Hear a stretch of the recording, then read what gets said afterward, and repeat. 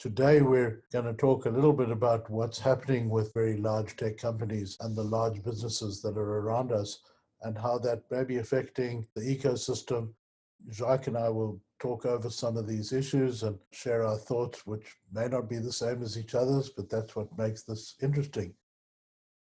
When I look at what's happening, we're seeing this massive growth in a bit of a K-shaped recovery. It's very clear that the big few tech companies are growing more and more and more. The value of them are growing. The stock market value of them are growing. The usage of them are growing as we rely more and more on software and tech as part of our survival during COVID. How do you think this relates directly to us in looking at new tech investments, our portfolio, and our marketplace? It's funny you mentioned that because I did some reading before that podcast and I found out that CB Insight a few months ago had up the valuation of over 400 private unicorns. The total value for those 400 unicorns was 1.3 trillion, which is, as today, it's a 2/3 of Apple valuation. So when you look at this, I mean, you can see the size of those big tech companies. They are so huge now. And with COVID, obviously they were it at the beginning, but their valuation is increasing like crazy. And the funny thing about that is, and I'm thinking about Google and Facebook, when those companies started, they were growing by innovation. And for them, when you listen to Zuckerberg and Google CEO, for them at the time, small was beautiful. And now when you listen to them, big is beautiful and they want to be bigger and bigger. But the main impact that we're seeing on Canadian ecosystem, on tech companies, they are acquiring a lot of companies. And the question I have, is it a good thing or bad thing? On the acquisition, I will say yes, because it's an opportunity for our own company. But in general, having those huge guys within one ecosystem and small companies, is it good for competition? It's a question mark that I have, and I don't think I have the answer on my side.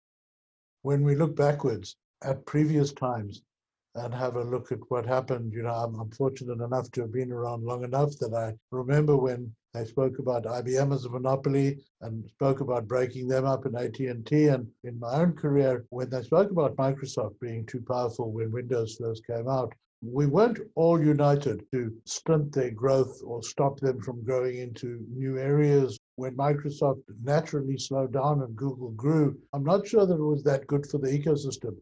For a lot of us making software and technology at that time, we relied on that Microsoft ecosystem, and it was actually quite a healthy system.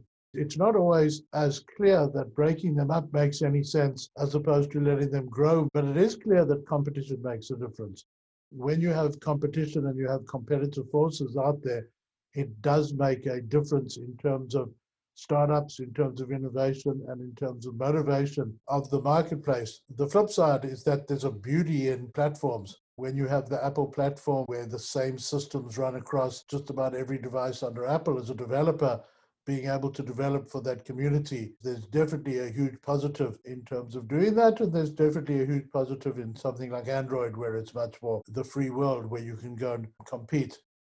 You mentioned a lot of good points. On certain points, I agree with you, and on other, I'll play devil's advocate here. Yes, I like to see them grow, but are we over the point of no return? They are so massive now. Google with YouTube, or Amazon with AWS, or Facebook with Instagram. Having those companies being carved out and create independence between entities, I mean, for the shareholder, it could be a good thing.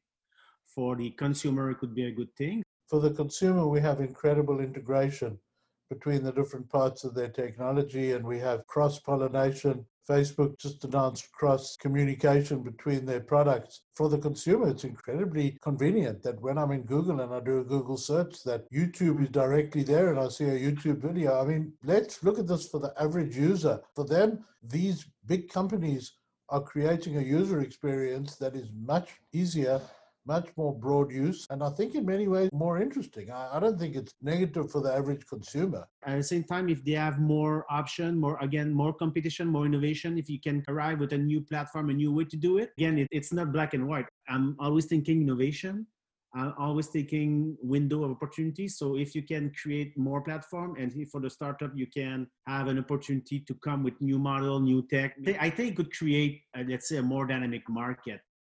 It's never that clear to any of us within the industry whether these are good things or these are bad things. On the positive side, we're seeing massive growth in valuations. And when you see massive growth in valuations, these companies have a lot of money for acquisitions. So they will be acquiring, they will be buying many of the companies in the infrastructure. And I think specifically for many of our companies, they see that the ability to become part of these ecosystems and part of these growth is really an interesting opportunity at this time, though.